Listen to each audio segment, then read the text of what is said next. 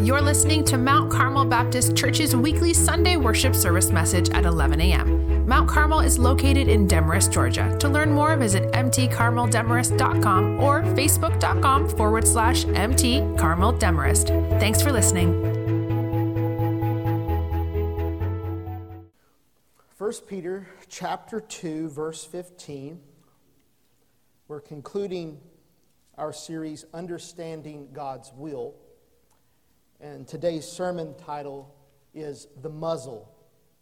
The Muzzle. People will often go to great lengths to avoid paying taxes. But the recent case of a Christian family in Tasmania, Australia, takes things to a whole new level. According to a report by ABC Australia, Christian missionaries and siblings, Fanny and Rembertus Baraput, failed to pay an estimated $651,000 US in income tax and other charges in 2017. The Baraput family said that they had not paid the sum because doing so, quote, goes against God's will. Justice Holt asked them during the proceedings, if you can't find me a passage in Scripture or gospel that says, thou shalt not pay tax, then can you see I have a difficulty from your starting point? In fact, if you know the Gospels, Jesus actually says, pay your taxes, render unto Caesar's what is Caesar's. Stories like this make me cringe. They contribute to culture's increasing hostility to Christianity. While they are extreme examples, many Christians, including myself, we hand unbelievers reasons not to believe the loving message of Jesus Christ. That is not God's will. The early church was under immense scrutiny and criticism. Rumors and false accusations abounded. Christians were accused of being disloyal to the Roman Empire and to Caesar. They were accused of purposefully hurting the business enterprises of cities and of being godless because they didn't buy the idols. The Apostle Peter writes to Christians to tell them what to do in the midst of a cultural climate that was hostile toward them. Let's look at what it says in 1 Peter chapter 2. We're looking at verse 15. And again, we have another explicit reference to what is God's will for our lives. 1 Peter chapter 2, verse 15. For it is God's will that you silence the ignorance of foolish people by doing good. You silence the ignorance of foolish people by doing good. The foolish people here are critical unbelievers who in ignorance speak badly about Christians and defame the name of Jesus. If you are a follower of Christ, a genuine Christian, you will have critics too. Unbelievers are watching you, and some are looking for you to mess up. God wants every single one of us to live right for the fame of His great name, to silence unbelievers from slandering the name of Jesus. The word silence here is more literally to muzzle, to put a muzzle on them. Now please understand this. I am not advocating that we literally go shut them up. No, people went, yeah. Notice how we muzzle them. Look in the text. We muzzle them how? Say it loud, church. Doing good. Here's the big idea I want you to write down from this text that we're going to explore this morning. God's will is that you muzzle unbelievers by doing good.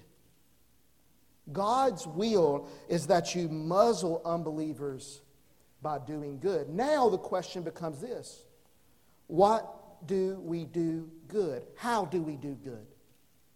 What good are we supposed to do? How do we do good? Now you got to look at the rest of the context, the verses before and the verses after 1 Peter chapter 2, verse 15. Let's start in verse 13. Are you ready? You're not going to like it.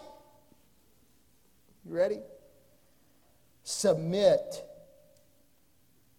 to every human authority because of the Lord, whether to the emperor as the supreme authority, or to the governors as those sent out by him to punish those who do what is evil and to praise those who do what is good. Now, the rest of the verse. For it is God's will that you silence the ignorance of foolish people by doing good.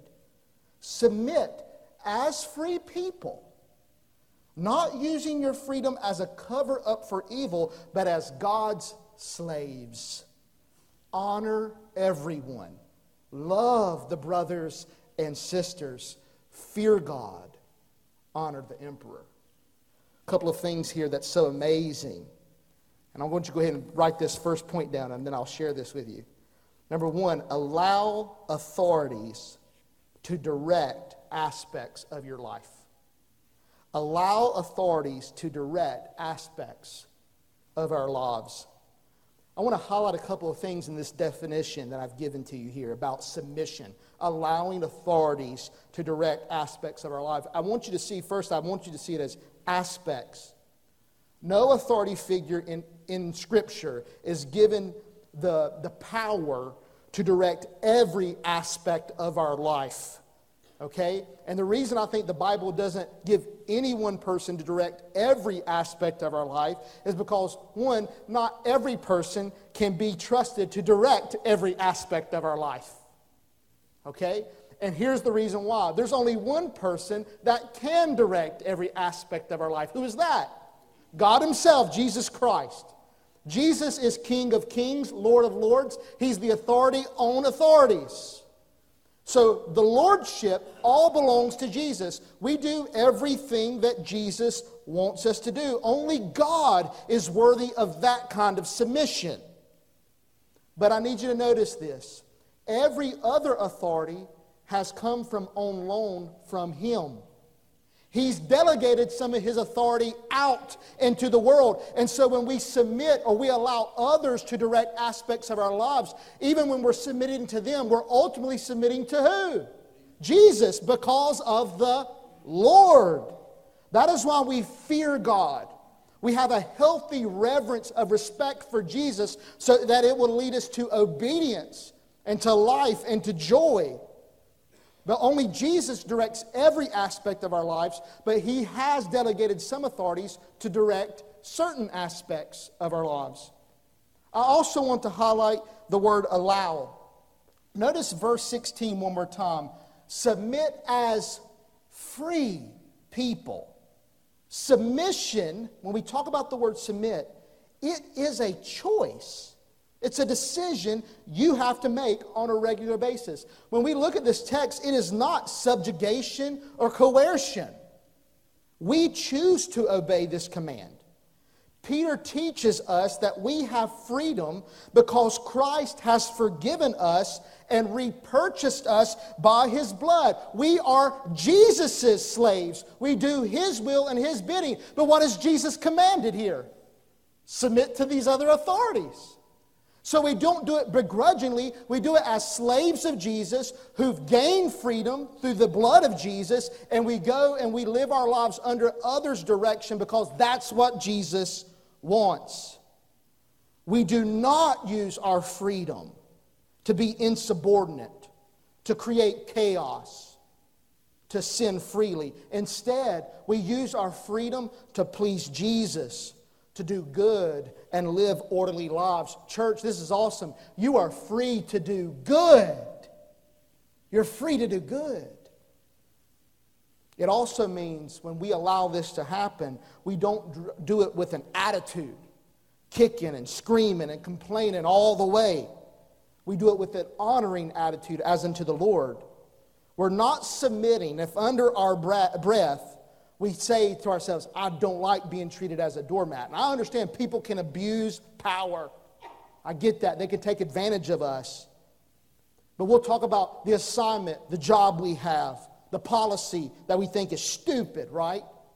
We'll do all of that.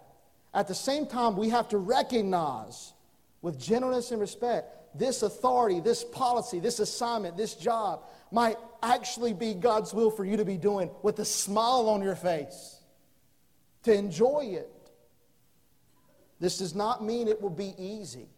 Submission, allowing others to direct our lives. Submission is difficult. I want you to think about this when we read this. At the year of Peter's writing this epistle, the emperor was a man named Nero. According to church tradition maintains that Peter was martyred in Rome under Emperor Nero. Did you catch this? He says, honor Nero, and then just shortly, later on, perhaps 10 to 30 years, not in a long span, what? Nero takes his life. And he says, honor the king, honor the emperor. So what kind of authority should you and I be obeying? What kind of authority should we allow into our lives and to direct certain aspects? Let me just give you a couple of things that you can take with you. Number one, Christians should pay their taxes. I just want to make sure it's explicit and it's clear. Now, I understand we live in a democracy and we get some say in how our taxes are spent. Thank God. But ultimately, the Bible implores us to pay taxes. And think about that. When I talked about Jesus, render unto Caesar's what is Caesar's, they were living under Roman occupation. This was not somebody they enjoyed paying taxes to. But Jesus commanded his followers to do it nonetheless. Follow the laws of the land. Can I tell you something that I thought of this week? Can we just be honest? Have you ever asked God, like, God, would you just give me a sign? You know, just tip me off that I'm doing the right thing with my life. And then I thought about this. If God has all authority, and then God has delegated authority to governments, to the government institution, the state, then this hit me. And I'm not judging you because, trust me, I am not perfect in this area. But every time you get in your car and you drive down the road and you see a speed limit, that's a sign from God. You drive past signs from God all the time. The policies, the descriptions, the jobs. And can authorities, human authorities, be abusive? Absolutely. There is a place for civil disobedience. Peter does it. We must obey God rather than man. He says that also in Acts chapter 4 when they tell him, don't preach in Jesus' name. He goes, well, sorry, it's going to happen. But I want you to notice this. Anytime anybody's directing us to do something that's not unethical or unbiblical, we need to look at that as a sign from God. It's God's will. Christians should act ethically in the workplace. We should speak and live the truth. We don't steal time. We make friends with non-Christians while not underestimating the temptation. We do work with excellence to bring glory to God. And as you have the opportunity, speak the gospel explicitly. Have spiritual conversations. Pray for your coworkers. You can muzzle critical unbelievers in your workplace by doing good. There is also a kind of mutual submission, I believe, in Christian marriage. Remember, this is submission. It's not subjugation or coercion. But husbands, you sacrifice for your wives. Wives, you allow your husbands to lead. And I'm not asking you to submit to someone, even your spouse, who asks you to disobey God. Often, Mandy and I, we work collaboratively, and very rarely do I cast the one and only vote. But there's submission even in marriage, and I think marriage can be a witness to critical unbelievers when they see a God-honoring, Christ-centered marriage. And then let me talk to the children and students. I know parents are like, please get to them. Honor your father and mother and those whom God has placed as authorities over you.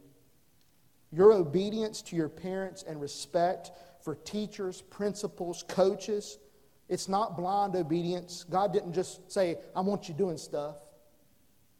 The Bible assumes that the directions that those authorities give you are either biblical or they come with the wisdom of age.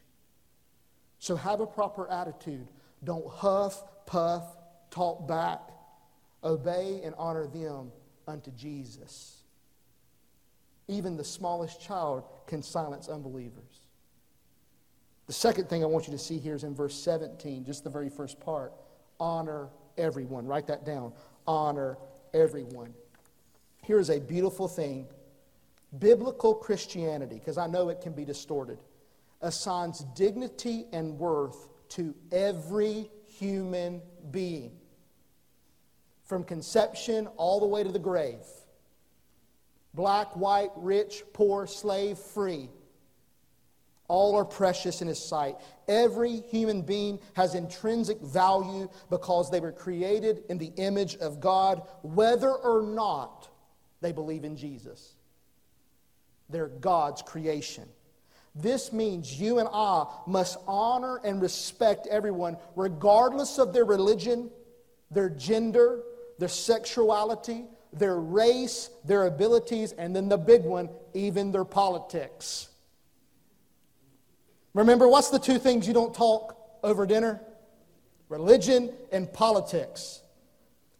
In 21st century, that's moved from the dinner table to the digital table.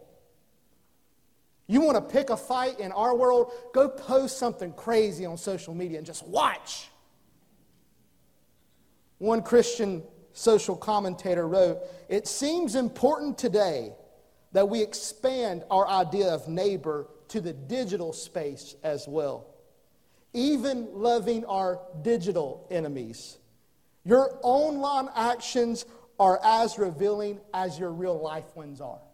Whoa, it's the truth. How much disrepute have we brought on the name of Christ, the gospel, and the church because of something stupid we've posted online? We think it's just fake. No, people are getting impressions of who Jesus is and who the church is by what you post. Some of us are savage on social media.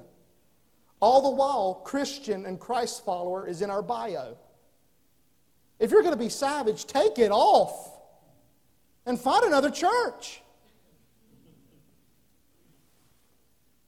But we got to be concerned not just about the dinner table, but even the digital table. Everybody deserves honor. The third thing here we see, love the brothers and sisters. 3, love the brothers and sisters. My sincere prayer for Mount Carmel, and I believe Mount Carmel is a loving church, and I'm not just telling you that because I'm your pastor. But I hope we excel and we increase all the more in our love for one another. I continue to pray for Mount Carmel that God would help us to humble ourselves and love and forgive one another. I'm holding out hope that for some of you who haven't talked to each other in years, one day you'll lay down your arms. You'll go humble to one another, and you'll extend forgiveness to one another and be reconciled. I share this with you. This communion, this meal, we tend to think of it, and I always remind you, in just vertical sense. This is about me and my personal relationship with Jesus. The Bible knows of no such theology. It's always vertical and horizontal. What I mean by that, there is a relational dimension to this table. God did not just save you, He saved the bride, the body, the church, the person sitting next to you. And you cannot say, I love God and hate my brother. And biblical hatred begins at neglect. 1 John tells us this, that if we have the world's goods and we see a brother or sister in need and we close our hearts to them, how does the love of God remain in us? He says it doesn't. It's a rhetorical question. It doesn't. So you cannot sit here and say everything's right between me and God, and yet there's someone sitting in this room that you know you have offense towards or you've not extended forgiveness towards. That's what it means to take this in an unworthy fashion. Go back and read 1 Corinthians 11. Read it in its whole context. What were the Corinthians church doing that caused God's discipline and temporal judgment on the church? It wasn't because there was some heinous sin against God. They literally couldn't wait on one another to eat. The rich would get fat, and the poor would starve. And Paul goes, where's the love? And you're going to sit down to share a meal? You've missed the point. So point of this meal is not just about our love for God, but it encompasses our love for our neighbor, especially those of the household of faith, your brothers and sisters. How is your love toward the family of God? I often cite this. If you're new to Mount Carmel, I need you to know this is a part of the rhythms here. When it comes to communion, while I want you to come down to the altar to prepare your heart to partake in a worthy manner, some of us, before coming down the aisle, need to go across the aisle. We need to go embrace somebody. We need to go pull them, take them to the back. You're never going to offend me to grab somebody and go to the foyer, go to my office. I don't care. Find a space where you can go, look, I've had this against you, and I've got to let it go. And I have to let you know, as your pastor, warn you, you can drink and eat God's judgment on your life. Not just with respect to how is your relationship with Him, how is your relationship with your brothers and sisters that are sitting in this sanctuary with you right this second. Make sure your mind is clear, your conscience is clear, your heart is filled with love for one another. In Peter's day, many in the Roman Empire looked at Christian gatherings as a preparation for a treasonous movement. The Roman governor of one area in which the Christians to whom Peter wrote lived, the governor's name was Pliny.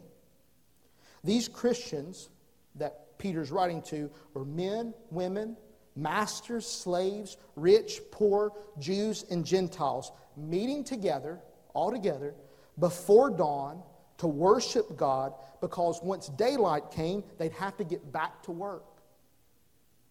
Early in the 2nd century, the Roman governor Pliny writes a letter, this is historical, to update Emperor Trajan, this is after Nero, about a situation in his jurisdiction. Critical unbelievers were accusing Christians of high crimes. So Pliny called in Christians before his judgment seat. After calling before him various Christian men and women, torturing some to obtain a confession, Pliny wrote the following to Emperor Trajan. You can look it up. He says this. Here's what he said about the Christians. They bind themselves with an oath, not in criminal conspiracy, but to abstain from fraud, robbery, and violence, and adultery, to commit no breach of trust, and not to default on a deposit. He says that's what they're getting together to do. He says that he discovers from some women called ministers or servants that they meet together before dawn, they sing hymns to Christ as God, and they partake of a simple meal.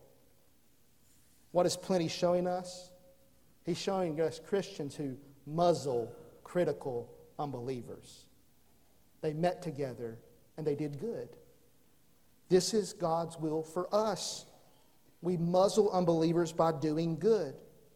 While we desperately desire to know God's unique will for our own lives, if we fail to submit to the authorities that God has already placed over us, why would we submit to any further direction from God about our own personal lives? Thanks for listening to Mount Carmel Baptist Church's weekly Sunday worship service message. Mount Carmel is located in Demarest, Georgia. Please join us this Sunday at 11 a.m. To plan your visit, go to mtcarmeldemarest.com.